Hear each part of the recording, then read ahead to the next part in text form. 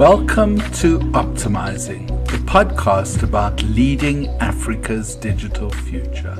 I'm Professor Barry Dwolatsky. And I am Karen Gammy. Season 2 has the theme Receiving and Passing the Baton. We're in conversation with people who have shaped or will shape Africa's digital future. Each conversation draws on the metaphor of life as a relay race. Our guests will talk about how they received the baton, who and what influenced them as they started life's journey. We will then discuss their own journey, how they nurtured and grew the baton in their hands. Finally, we will ask them about what it is that they will pass on to the next generation of leaders and experts. Today we are speaking to Tim Jenkin. Tim is a South African social and political activist. Tim is really hard to describe. I guess that describing someone involves putting them into a box. And any time someone tries to put Tim into a box, he escapes. And therein lies something he is best known for. In 1978, as an underground operative of the African National Congress, Tim was arrested by the apartheid police and sentenced to 12 years in prison. A year later, he and two others escaped from Pretoria's maximum security prison. He wrote about this amazing story in his book, Escape from Pretoria, which has just been released as a movie starring Daniel Radcliffe as Tim. While working in London for the exiled ANC in the 1980s, he developed an entire system for secure computer-based communication that made a huge impact on how the ANC waged the underground struggle. I think this is even a more amazing story than his escape from Pretoria. Tim has written about this story in a series of articles called Talking to Vula. In the 1990s, Tim returned to South Africa from exile, and he continued to do very amazing, innovative stuff in the digital and in other spheres. One of these is the concept of community exchange, which we'll discuss with Tim later. In summary, Tim is a unique individual who has led a fascinating, impactful, and inspiring life. This conversation is based on the metaphor of life as a relay race. As always, I'm joined in this conversation by Karen Gammy. Karen is a young data scientist and a developer of AI systems. She's part of the generation who will receive the baton that my generation will pass on to Africa's future digital leaders. Tim, to start with, could we talk about how your race started? Can you tell us a bit about how you got going? What was the young Tim like? Who and what inspired you?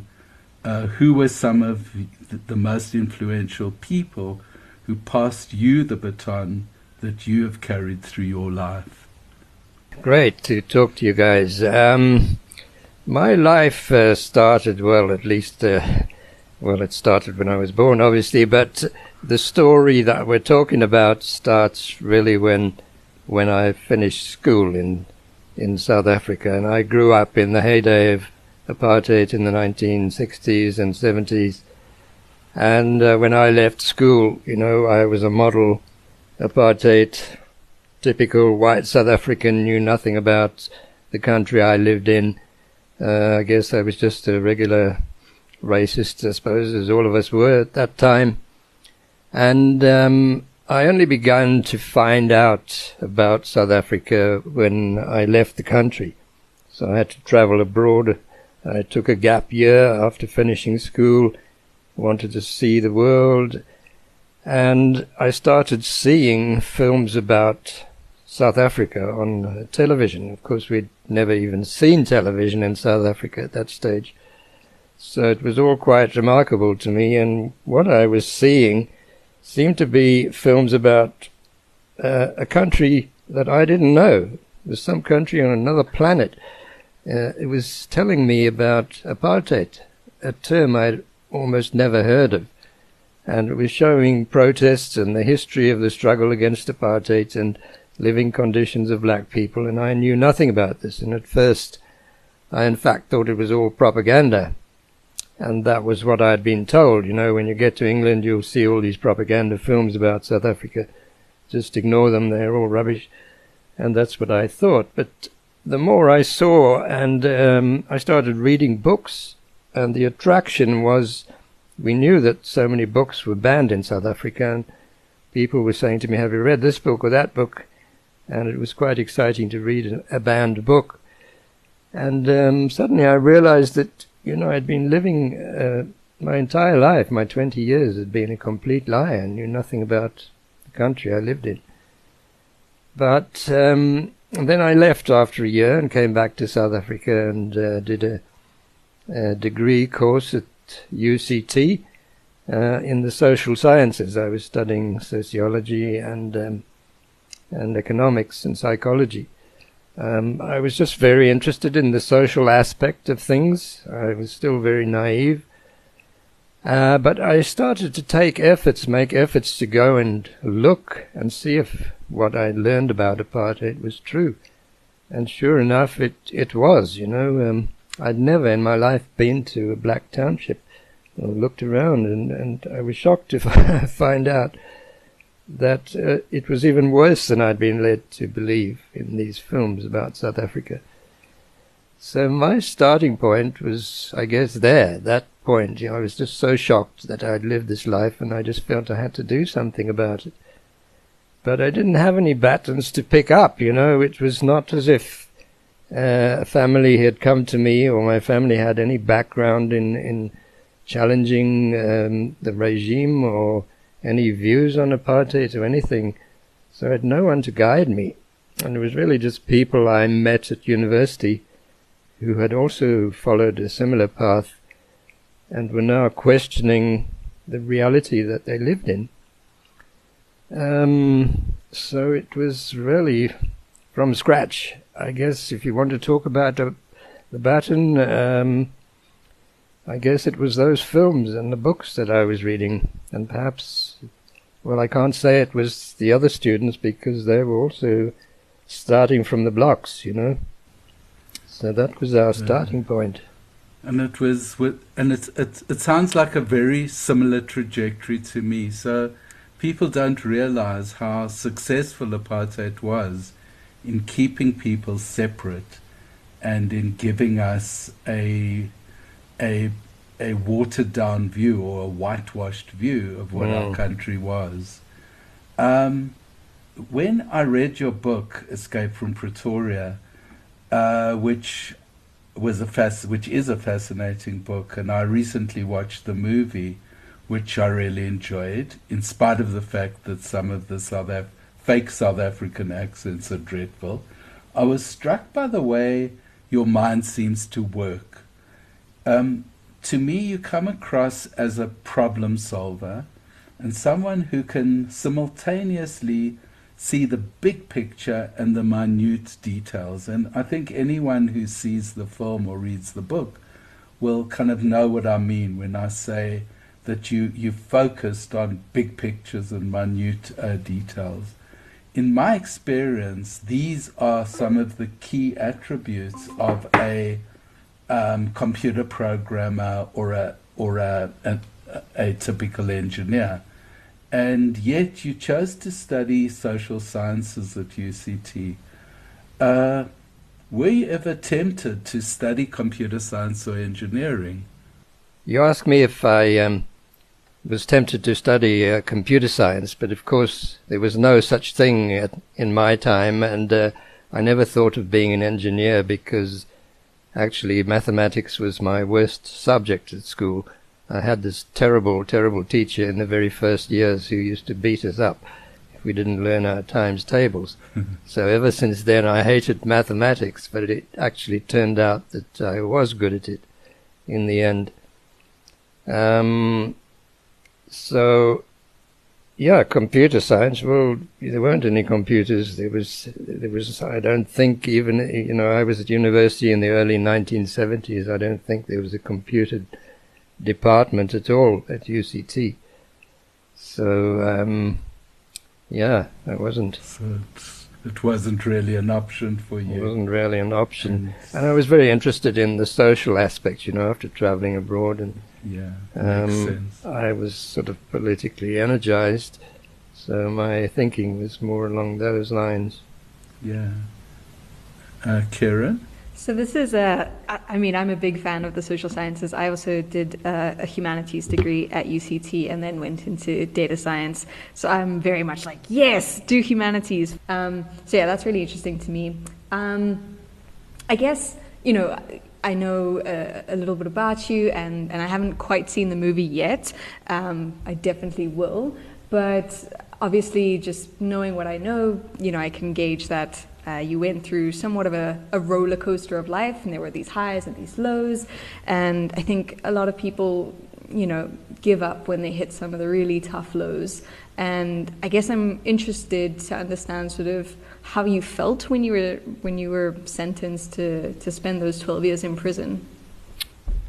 Well, the actual sentencing, the day they pronounced that I was to serve 12 years in prison was, I wouldn't say it was a low, because it was exactly what I was expecting. I think the low, of course, was getting arrested, and for me that was like the supreme low. That was, I'd lost. I'd let down my side. I'd failed. I'd allowed them to get one over us, so that was the worst thing, was being arrested and then interrogated, because that's very humiliating, to be interrogated, for them to force information out of you.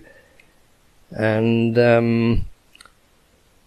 after the interrogation took place, we appeared in a court, and they said they weren't granting us bail, and they were going to hold us as awaiting trial prisoners until the time of our trial. And it was in that period that myself and my colleague Stephen Lee, we were arrested together, and we were held in Pollsmoor prison in Cape Town. And we started thinking about escape from that point, and we managed to smuggle in a book called Papillon. I don't know if you've heard about it. It's a very famous book about a French prisoner in the 1930s, and he was a serial escaper, and he wrote this book which we managed to get in the prison, and it turned out to be a complete manual of escape. So we took note of the points that he made about escaping and getting away from your prison once you've escaped, and we started to plan, and we managed to smuggle in some money. One of his points was, if you got no assistance to escape, you need to have money, and so we smuggled some in. So we were, even before our trial, we decided we were going to escape.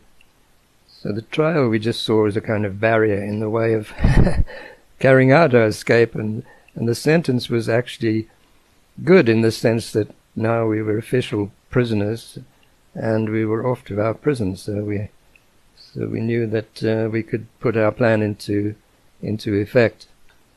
So yeah, it was almost a high point getting the sentence. So I don't want to steal the thunder from the movie or the book, but I would recommend people listening to this should either read the book or watch the movie, because it is a fascinating tale, and the punchline, as everyone guessed, because it's called Escape from Pretoria. You did escape, and you landed up in London. And when you were in London, you went about solving the problem of how to communicate securely within the context of the David and Goliath struggle between the African National Congress underground structures and apartheid South Africa. So people should realize what a mismatch this fight was. apartheid South Africa was the most sophisticated military force in Africa and worked closely with their friends in British and American and Western intelligence. And to many, it was a front for the Cold War. And they had all the resources, technological and otherwise, to throw behind the struggle. And the underground of the ANC was a very, I'm almost tempted to say it was a Mickey Mouse organization, which isn't kind, but it was very under-resourced, very small in comparison, and really communication was at the heart of the whole thing. And you face the problem that many tech innovators today face.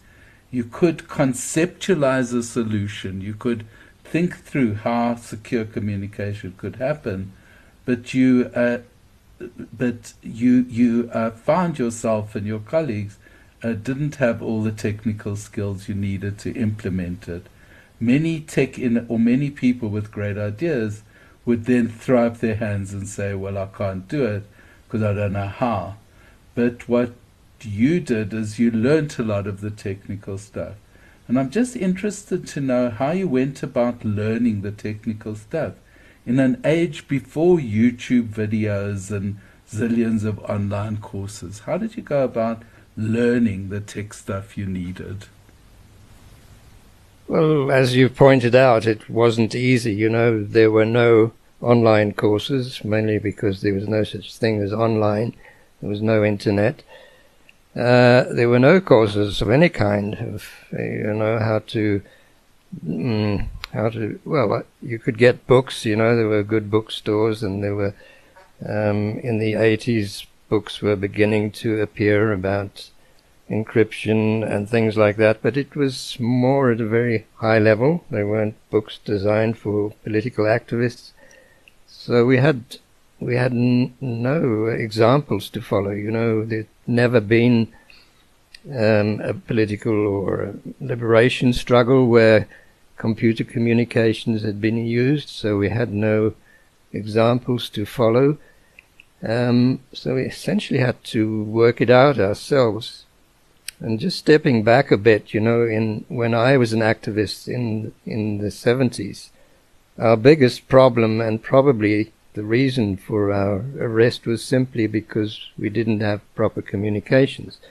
What we had to use in those days was really the postal system, because our handlers lived abroad, so we used secret inks and all kinds of hand encryption systems, but it was very tedious, and a round communication could take a month, going by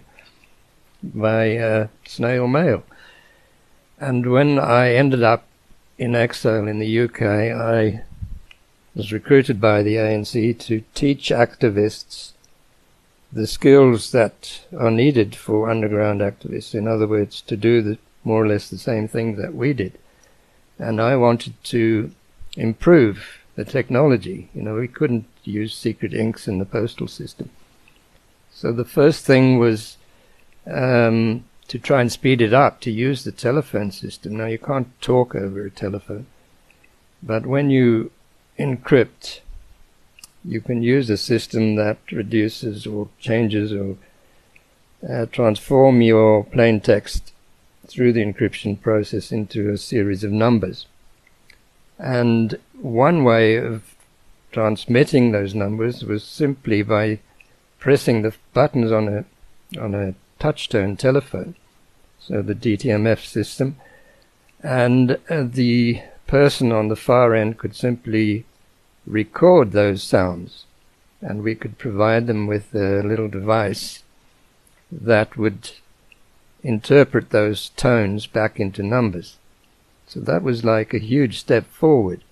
But this was still before any computers were available for the general public. You couldn't go to a high street store and just buy a computer or laptop as you can today, or even we do it on our mobile phones. So that was quite a big advance, is that sending messages like that and recording them. Because then you could even speed it up. You could record the message at home onto a tape recorder and then take the tape recorder to even a public telephone, and you have an agreed time when you do it, and the other person on the far end records the tones, converts them back to numbers, and then deciphers. So, yes, I don't know if that answers your question, but we had nothing to go on, so it was just trial and error, really. And understanding the available technology at the time. We used to go to electronic shows to go and find out what's the latest gadget. And that's how we discovered this tone system. And after that, we moved across to computers when the very first computers, home computers, became available. This was even before the first IBM PC in the early 1980s. We started experimenting with these things. So it was quite a struggle. And also learning about encryption. These were sort of high-end books written by mathematicians for people who have this kind of high-level understanding of secure communications, and it was something that we didn't really understand, and we knew we didn't have the time to sit for months or years trying to learn this thing. So we discovered this system called a one-time system, which is said to be the only unbreakable encryption system, but it's incredibly simple to implement. And that's what we did. So always it was the most basic technology available. And we had no money to do it. So we almost out of our pocket money had to fund these things. And so it was a challenge all the way through.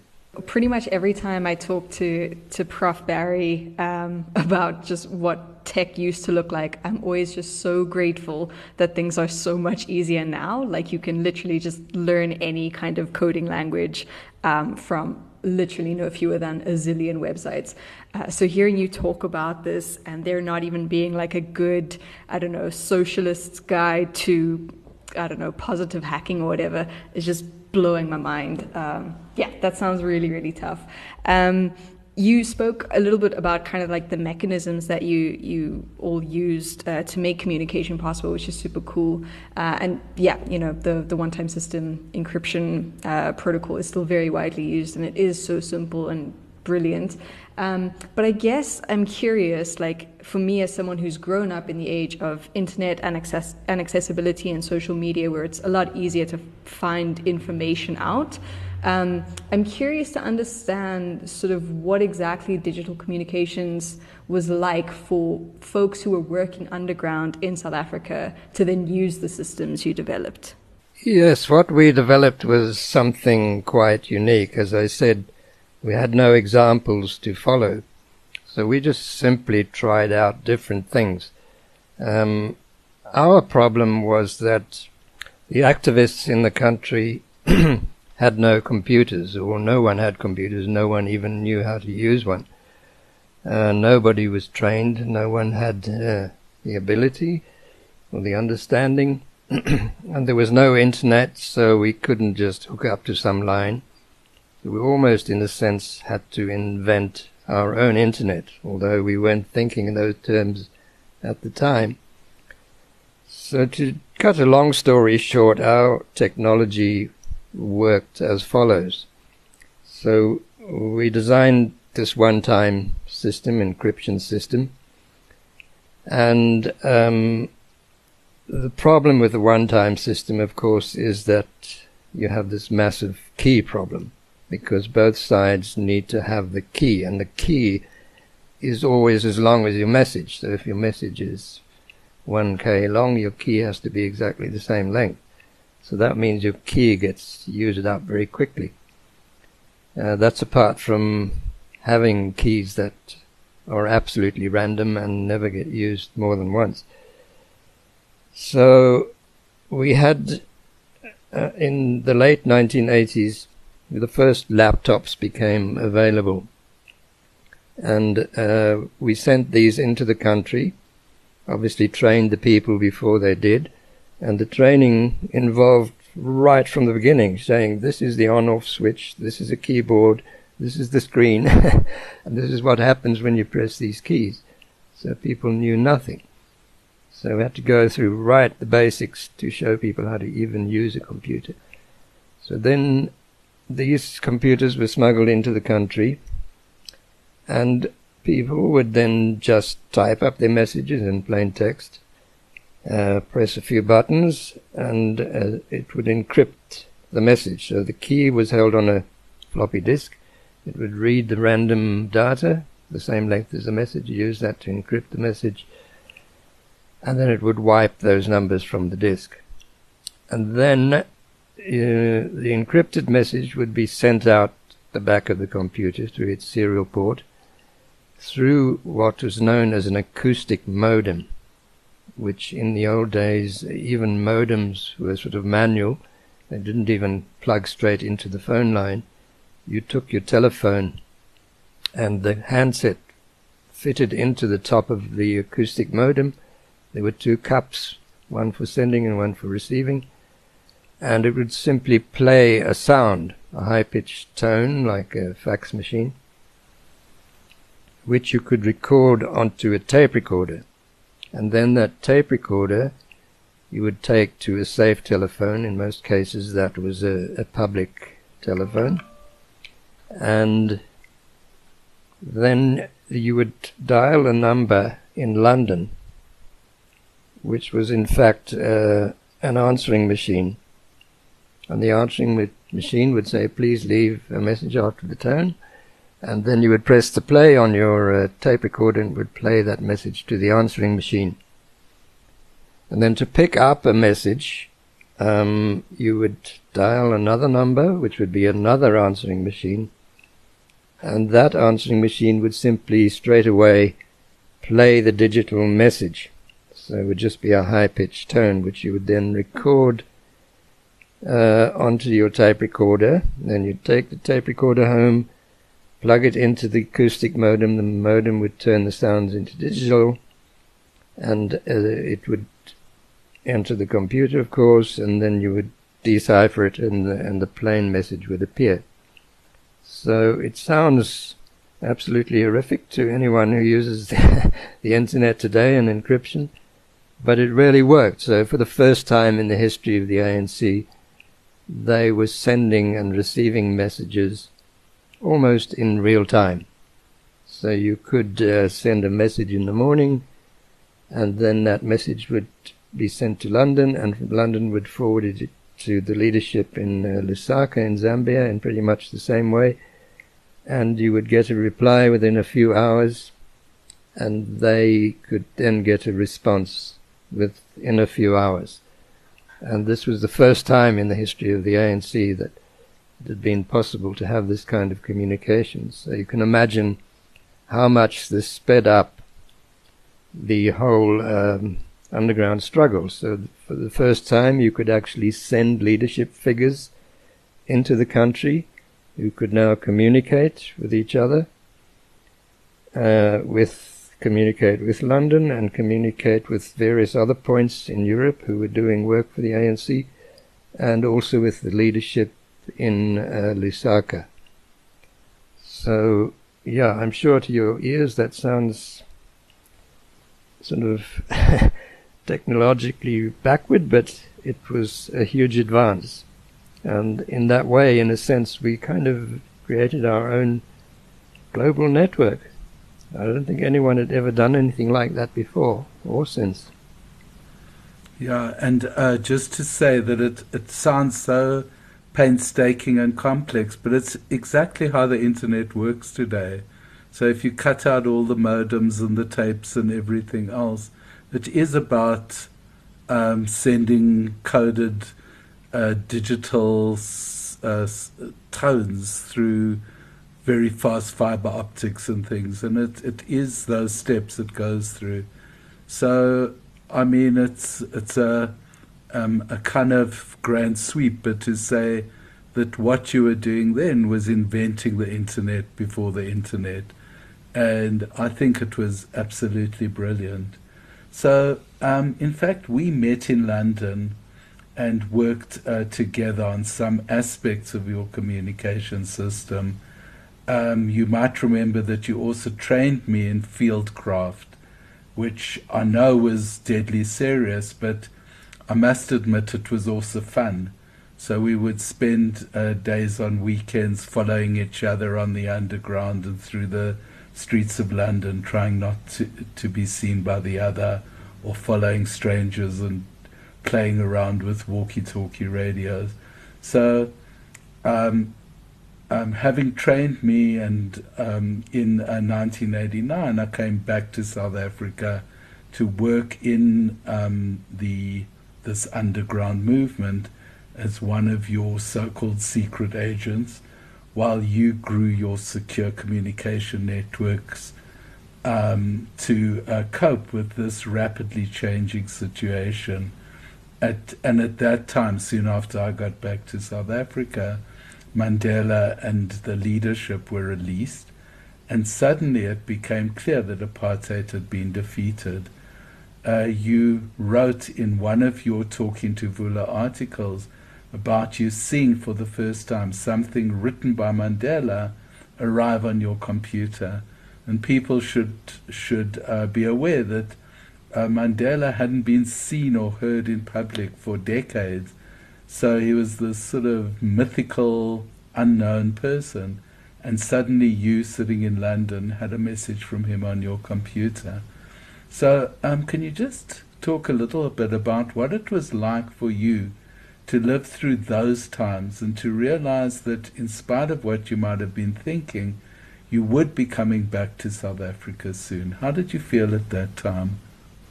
Well, obviously when that message, at least the first one from Mandela, appeared on my computer screen, I mean, it was so clear to me that this was the first time in the history of the man that anyone in the world had read a digital message from him. He was, although obviously he didn't have any equipment in his cell, he was in contact with our network through his lawyer, who managed to smuggle him an initial note explaining how the system worked. And thereafter, Mandela was provided with special books. He was allowed to receive books, and we'd created these books with a false compartment in the cover. And the lawyer demonstrated or explained to Mandela how to open the cover and to get the message out, and how to slip another one in, and how to reseal it. And that's how the messages were smuggled in and out to Mandela, and then immediately the messages were typed up, encrypted, and sent through our network. The network by this stage, this was late 1989, had evolved from the system that I just described using the tape recorders, because the first kind of email systems had become available. There was a thing called CompuServe, and British Telecom also had its own email system, and we started to use that. So we could send much longer messages. And yeah, so to see that first message from Mandela, but it's the most exciting part of it was that the regime was speaking to Mandela, because they were planning to release him, and they were discussing with him the terms of his release.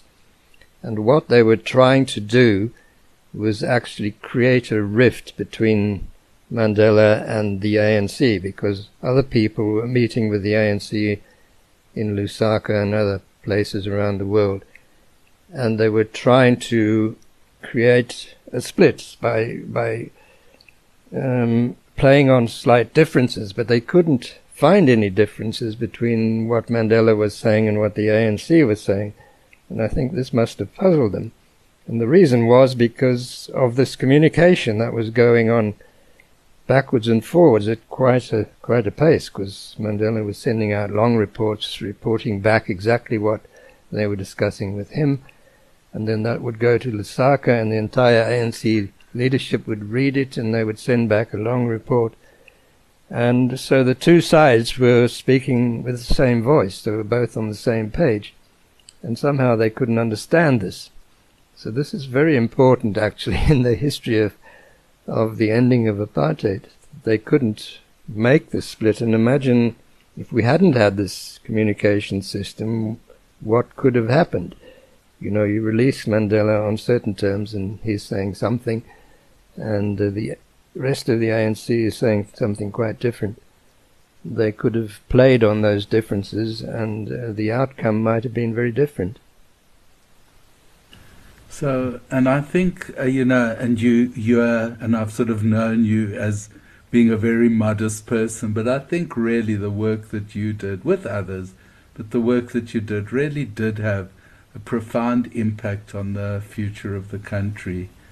And in 1990, I think it was 1990 or 1991 that you returned, and you worked prior to the 94 end of apartheid officially, and then beyond that you worked within the structures of the ANC to help to develop digital infrastructure within their head office. And you and in this modern age we would call this digital transformation. So you were a pioneer of digitally transforming, both with your communication system and the work you subsequently did in the ANC headquarters. You transformed this very old and very conservative organization to bring it into the digital age. And this is a challenge that many people today face, looking at organizations and how to transform them digitally.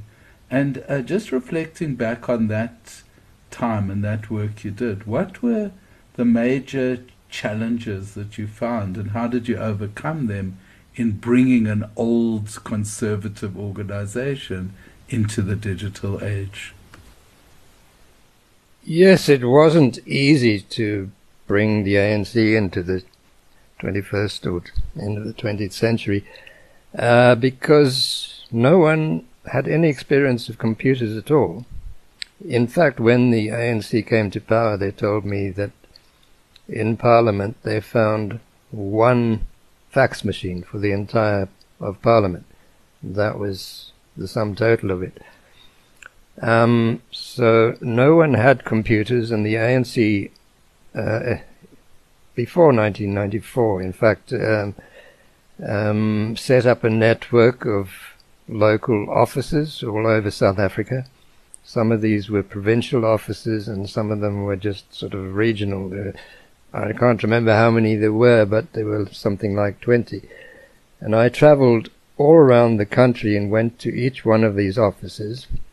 And each time I had to take a brand new computer and a modem and go there and install this thing and train someone in how to, not only how to communicate, but how to even use a computer.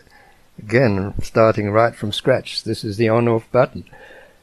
And we set up a network between the headquarters in Johannesburg and all of these offices all around the country, using a system of bulletin boards, which was kind of the precursor to the internet. So at this stage there was still no internet. We're talking about starting in 1991 through to the end of 94 when I left the headquarters. So I had this bulletin board system, and we set up the first digital newspaper. I guess one must have been one of the very first in South Africa.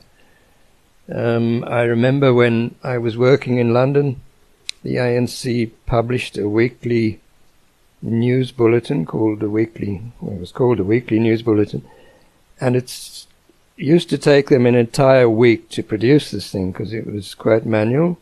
They had to get the newspapers, cut them out, retype it, typeset them, and then print them, and then distribute them.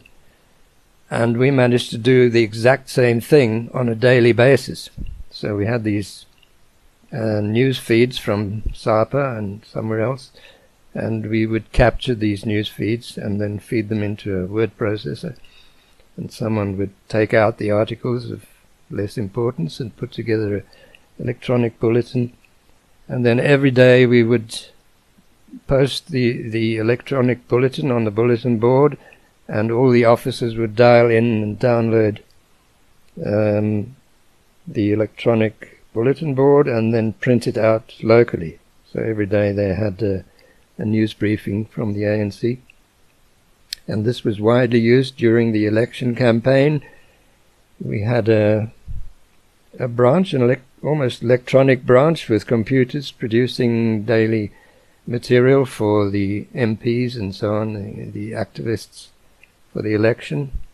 And we were pumping out electronic stuff and distributing it. And then when the internet became available, I was then sent to Cape Town to set up a sub-headquarter office, and we started the first website for the ANC. This was, I think, in 1995. It was one of the very, very first websites in the entire country. I remember we had a page on the ANC's website called Websites in South Africa, and had all the sites on one page, and most of those were universities and a few businesses. Amazing. And so we started that website and put a lot of historical documents on there, and it became a fantastic resource for activists. And it grew and grew and grew and became a very valuable resource of historical documents. This is so cool. I'm just taking it all in, and just like hearing about the ways in which you've engaged with tech when tech was not at all accessible. It's just like, yeah, it's really, really cool and super inspiring. I guess to kind of like fast forward a little bit, I know that sort of more recently you've obviously continued to innovate and create and sort of continue with social entrepreneurship. And I know one of the things that you've worked on is this project called Community Exchange. And for those of you who are listening and haven't heard of Community Exchange, I would strongly recommend going onto their website because it's super, super dope. But Tim, since we have you on this podcast, can you tell us a little bit more about it? What inspired you to do it? How you got involved in it? Well, I started to do it sort of after the turn of the century, after 2000. I remained a political activist. As I said, I was sent to Cape Town. I worked for the ANC until 1997, when they closed down that sub-headquarter office. And we were running the ANC's website, and in fact doing websites for all the government departments, even the Department of Communications. None of these government departments had IT departments. They'd never had computers at all. And so we were doing all their websites and developed a lot of experience. But when they closed down this headquarters, they said to us, we can give you guys a retrenchment package. And we said, no, don't do that. We'll just buy all the equipment and start up a private company, which is what we did. And basically just carried on doing the ANC's work, and we were doing all the sort of Congress-aligned political parties and trade unions and government departments. And as the years went by, as a political activist, I expected huge change to come to South Africa. I expected the Freedom Charter, which was the basis of the ANC's philosophy behind its struggle, And it never happened, you know. I didn't see much change. The laws of apartheid disappeared, but the structures didn't. You know, apartheid was, as we discussed right at the beginning, it was a spatial thing. It was partners. You had these black townships, and you had most of business was in the hands of white entrepreneurs, and all the big corporations came back to South Africa, and the ANC was not able to implement its policies because once the big guys came back, I think all the top ANC people were sent off to the World Bank, the IMF, and given instructions about how the world works. And I'm sure they were told, these nice socialist policies of yours are great, but that's not the way the world works. And the way it works is the way we want it to work. And if you want investment in your country, which I'm sure you do, then you have to do it our way. And that's really what happened. And the big corporations came back, and many of us realized that winning the political struggle was only part of the struggle. Never won the economic struggle. In fact, the political struggle was the lesser part of it. And we were all naively believed that once you have political power, then you have all the power, but it doesn't work like that at all. In fact, the government, like most governments today, they take the instructions from higher powers, from the financial powers, from the large banks, from the world banks, and from the huge corporations, and from the central banks, which are privately owned. And so I became a bit depressed about this situation, and once I began to understand the power of money and the power of finance, and that the world is really run by the guys who control the money, by the central banks of the world and the central bank of the central banks, and the huge financial interests in this country, the gold mines and the big agricultural interests. They are the guys who really issue the instructions about what laws to pass. So in fact, it's not the government that's at the top of the pyramid, it's the finance guys. So after looking and understanding the power of money, I started to rethink the basis of my activism, and I realized that, well, if these guys can control the world through money, surely if the people themselves could create their own money system, or we could create some kind of alternative means of exchange without using their system, surely then the slogan that we'd always chanted for years and years, power to the people, could be realized. And if power is really held by those who control the means of exchange, then surely if people can recapture the means of exchange, then surely you've recaptured power. So we began to experiment in the late 1990s and early 2000s, looking at alternative monetary systems, alternative currencies. These things come in many different names, or alternative exchange systems. So money is really about, the higher concept is exchange, and money is one of the methods, historical methods that we use to facilitate exchange. There are many other ways of doing it. Most of us can't believe that there could be a world without money, because we see it as one of the primary elements of existence, like energy or matter or air or water. One of the components, a constant of the universe. And it's, when you look at history, you realize that it's not. It's actually, it's quite a modern invention, if you like. But whoever throughout history has controlled the means of exchange, you go back thousands of years, even before money had been discovered, those who controlled exchange controlled the society. Go back to ancient Mesopotamia and Egypt and all these places where there was nothing in the historical record that represents money. But they still controlled exchange by centralizing everything and then redistributing it. So all the peasants had to bring in their produce, which was kept at the palace or the central warehouse, and then it would be redistributed, and most of it would be given to the non-producing parasitic class, and then the remainder would be redistributed to the people, which is almost how the money system works as well. So when you study the question of money at university, they give you this abstract idea that money is just a medium of exchange, it's a store of value, and it's a way of valuing things or a system of accounting. And clearly money is very much more than that.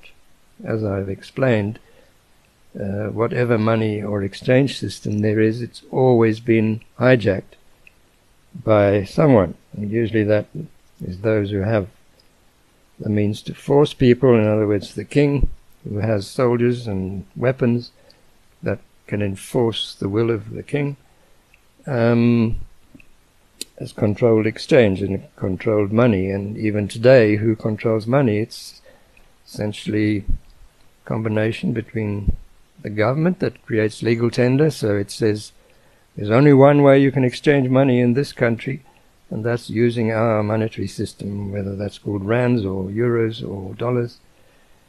And the money is issued by banks who create it out of fresh air and lend it to us at a cost, and we have to pay back for the use of their money.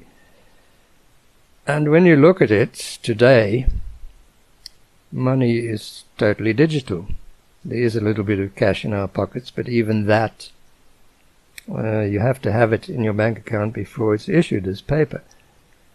So if money is just numbers on computers, going up and down, debits and credits, so I buy something, my account goes down, and the shop's account goes up, why is there even a need for the money if it's just numbers going up and down? So why can't we create a similar system that's moneyless, that has no money, but it just records credits and debits? And that's what we did. It's an old idea, but we kind of digitized it and put it on the internet for the very first time, simply to record the transfer of energy or value. And to explain it very simply, say I advertise that I am selling a bicycle, as anyone would in any economy. You advertise what you have for sale. Someone comes along and says, I want that bicycle, and they simply climb on the bicycle and ride away without handing over any money.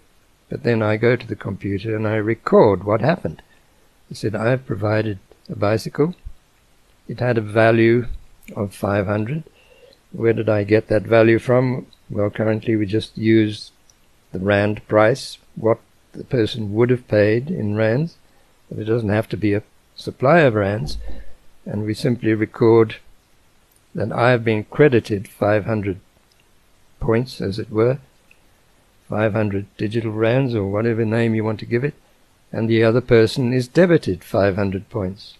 So we didn't have to have those points pre-existing, because it's just counting points. It's just counting value. It's just a measuring system like liters or kilograms. There's no need for a quantity of it. So now I've got 500 points, the other person's got minus 500 points, which is exactly what happens in the monetary system.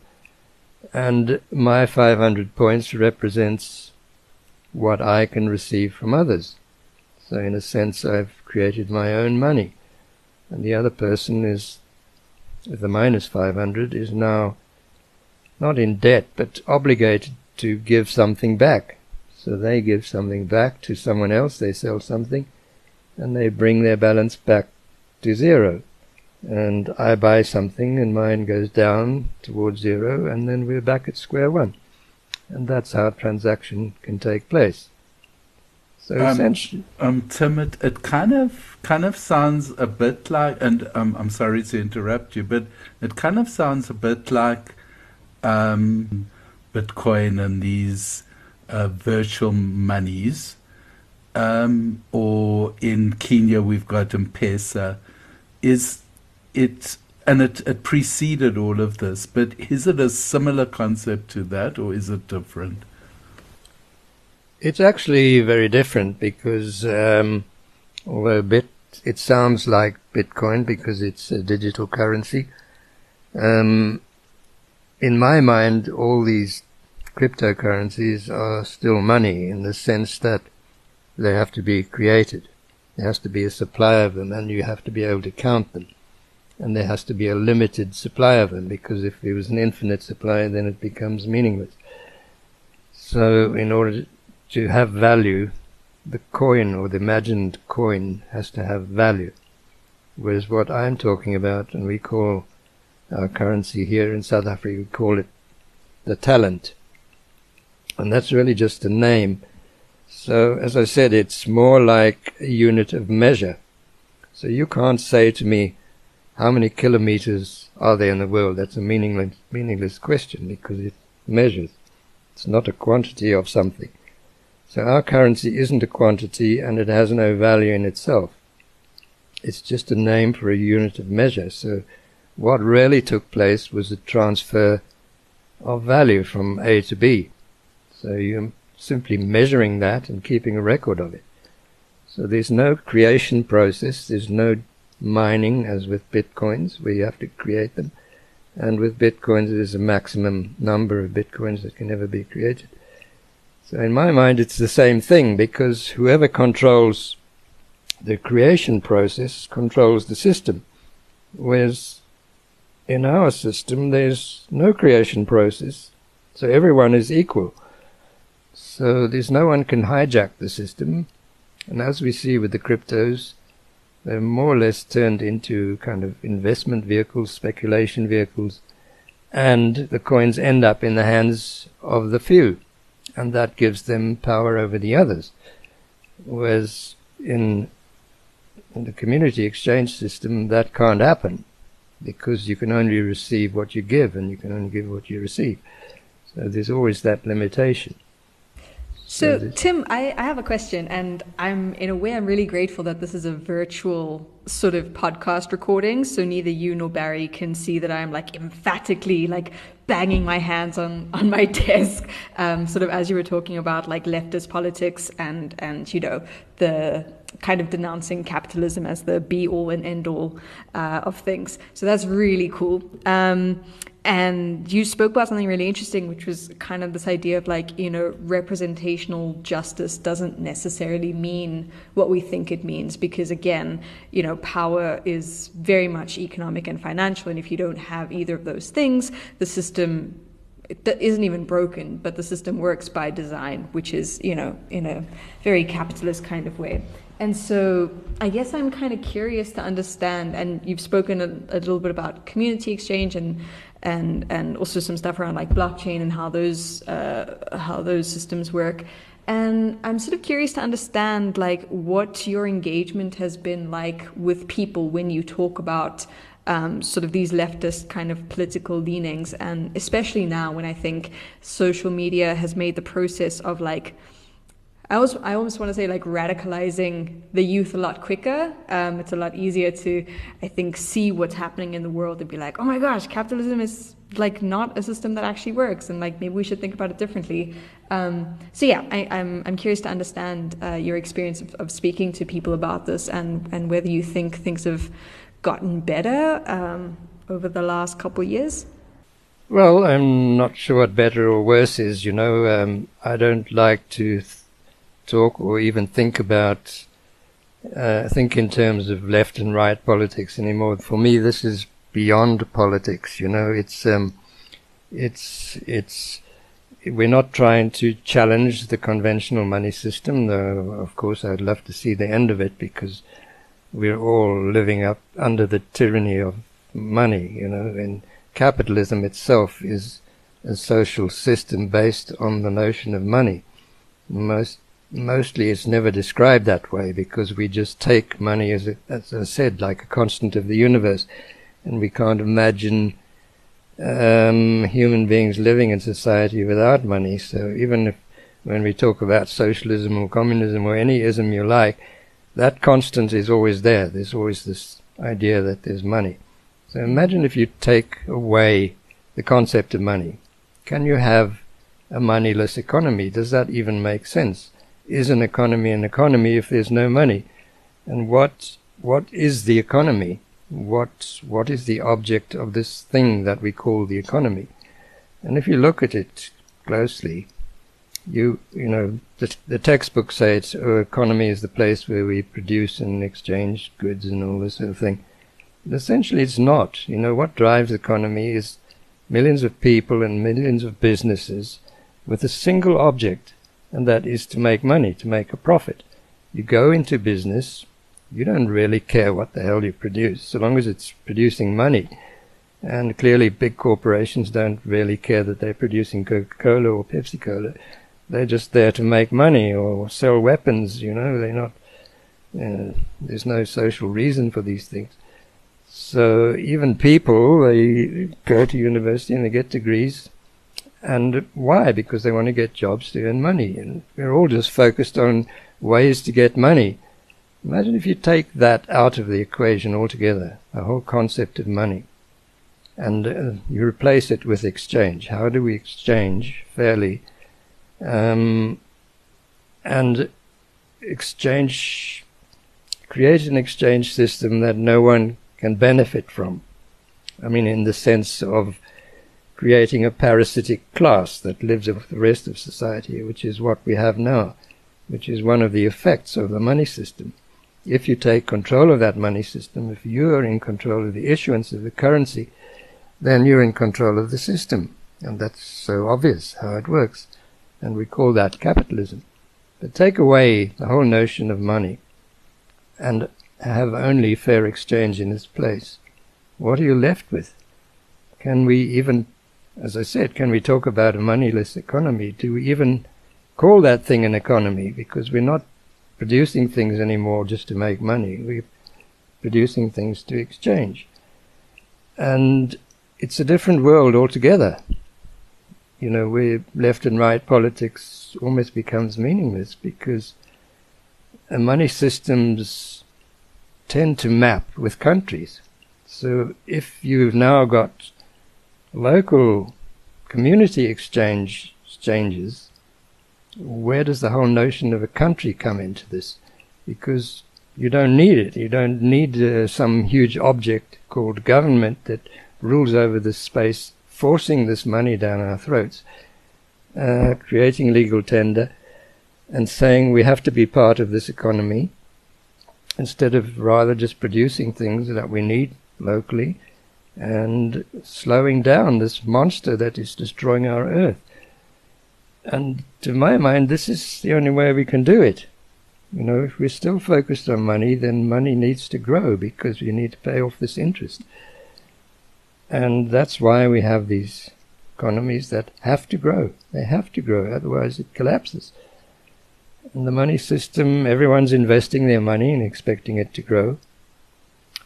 And we know it can't carry on. It's destroying the earth. So I can go on talking like this forever, but I hope I'm getting across the point. Yes, and it's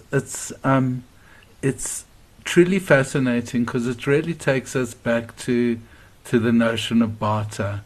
You've got something, you need something, I've got something, I need something, and we do a fair exchange. And I think it's kind of fascinating that your thinking has gone back to that, but it is really the root of society. I just wanted to ask, in terms of the use of community exchange, has it taken off? Are people using it? Are there any examples where it is being used by people extensively or not? Yes, well, firstly, it's not barter, because just because we're not using money, barter is really a form of exchange that takes place between individuals, like I have something and you have something, but it's really a replacement for money where you don't have to do that. So I sell you the bicycle, you're not obligated to me in any way whatsoever.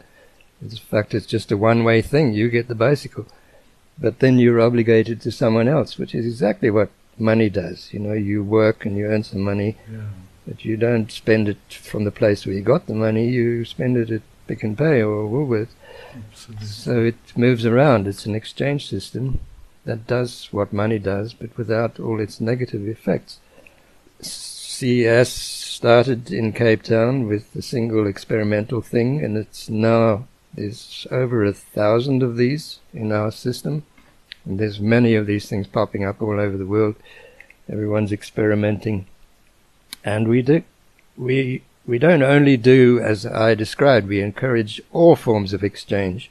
So there's like a whole ecosystem of methods that you can use. You can use time banking, time trading, bartering, which is quite easy these days when computers can make the choices for you. There's all kinds of ways of swapping and sharing and gifting, and if you look through history, there's so many different ways that people have used to exchange things. And then, of course, exchange has many dimensions. You know, there's one-to-one exchange, one with many, many to many, many to one. And, you know, other dimensions like time dimensions, whether the people are close to you or far from you. I don't mean just geographically, but, you know, if you're dealing with relatives, it's one thing. If you're trading with people you don't know or don't trust, it's another thing. So there's all kinds of methods, and I encourage people to use all kinds of things. We can bring all these different things together, and the marketplace, as it were, will sort out which ones are the best and which are the most viable and which are the fairest. And that's the only way of doing it. It's like getting out of the prison. You don't know exactly how to get out. You just keep trying things, and eventually you make a key that works, and it's successful. So it's the same approach, you know. You just make keys, and as I use the prison escape as a metaphor for the world. You know, we're essentially in this prison, and we're all slaves working away without realizing that we're trapped in this money prison, which we need to get out of. You know, it's destroying our earth. And how can we make the keys? Do we need a high-tech key, or can we just use the low-tech wooden key like we did? And as I've been trying to say, the low-tech solutions are often the best, and they work very well, and no one suspects you of using them. And and there are ways around all these huge systems that we think are impossible to defeat, and we can do it. You know, we just got to put our minds to it and tackle it exactly the way we did in the prison, one door at a time, one barrier at a time, and eventually you'll make your way to the front door, which is, in my mind, the front door is freedom, and as it was for us. And what does freedom look like? And I think it's a world without money, without selling our souls to capitalists or to the money guys, and it's free to exchange and to live a life free of oppressive governments and things. So that's my story. Yeah, and I think you know, I was going to ask you to, as the final thing, just to hand what the baton would look like that you handed over. But you've said, you've kind of really said that. You've kind of encapsulated. And I think by going back to your prison escape metaphor, I think it's really a great metaphor in terms of perseverance, of working against the odds. I think young people feel defeated sometimes, and you know, you faced 12 years incarceration, and you didn't feel defeated. You were looking for ways out. Karen, I'm not sure if you want to, as the recipient of the baton, if you've got anything to say in closing. Yeah, absolutely. It does feel like quite a weighty kind of baton, but I think definitely grateful to have received it. Yeah, I think this has been a really meaningful sort of session, and it's been great to kind of like hear firsthand sort of how you went about things, how you thought about things, how you are thinking about things now. Yeah, I think this whole season, and I guess even a little bit of last season, just feels like the kind of show that folks like me who are getting to do a lot more of the pioneering and stuff like that, it feels really necessary just as a point of like introspection and reflection. So yeah, thank you so much for just kind of explaining things and for sharing sort of what your journey's been like. I'm deeply appreciative. And Tim, actually, before I let you go, if there is any final thing you want to say in this notion of, in my metaphor, of handing over the baton, or in your metaphor of working your way through the doors with wooden keys, if there's kind of anything you'd like to say in your to just sort of sum it up. Well, I think they're both excellent metaphors. Maybe my one's a bit more complex, and but it combines the whole. It's like we got to continuously look for freedom. I don't know if that's the right terms to use for budding computer scientists. But if you feel some kind of a mission in life, whatever that is, I think one must not be intimidated by it. Always seek out the solutions that maybe are the lowest tech. I think that's often what we find is, especially today with all the different methods and systems and the complexity of the global network, we're intimidated by this thing.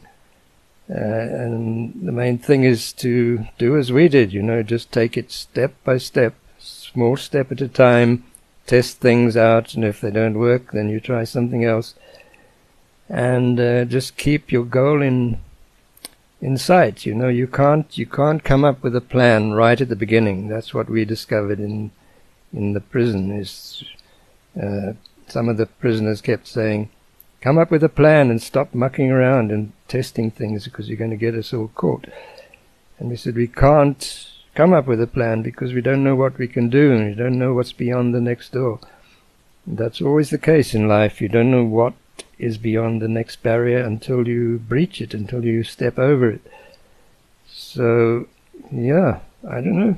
That metaphor is a very good one, I think. Seeing yourself, whatever your prison is, even if you don't want to think of it as a prison, but your goal, to achieve it, take it step by step, use the minimal technology that you can. And security is like in the prison, you don't need to ask permission to do things. We didn't ask permission to escape, obviously, and we had to hide the fact that we were doing that. So maybe you don't want to broadcast too loudly if you're doing something that is kind of outside of the mainstream. Just get on with doing it. Don't spend your time fighting, rather create things. So with our community exchange, we're not trying to fight the monetary system, but we're just trying to create something better. And hopefully one day people will see that, and I think that's the way forward. I hope that's useful. Thank you so much, Tim. And it's been, and I started off by saying Tim is a unique person. He's impossible to put into a box, and he's innovative, creative, and inspirational. I think for me, that's what this podcast episode has been about. So thank you so much for your time, and thanks for sharing your experience and your wisdom.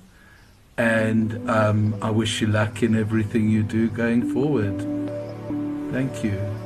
Thank you, Barry and Karen. It's been a pleasure to talk to you. Thank you, you as well. Something I've said will be useful. This podcast is a Grand Geeks production. It is produced by Professor Barry Dwalatsky and edited by Evan Wiktorowicz. It is presented by Professor Barry Dwalatsky and Karen Gammy. Music is done by Callum Cool and logo designed by Evan Wigdarowitz.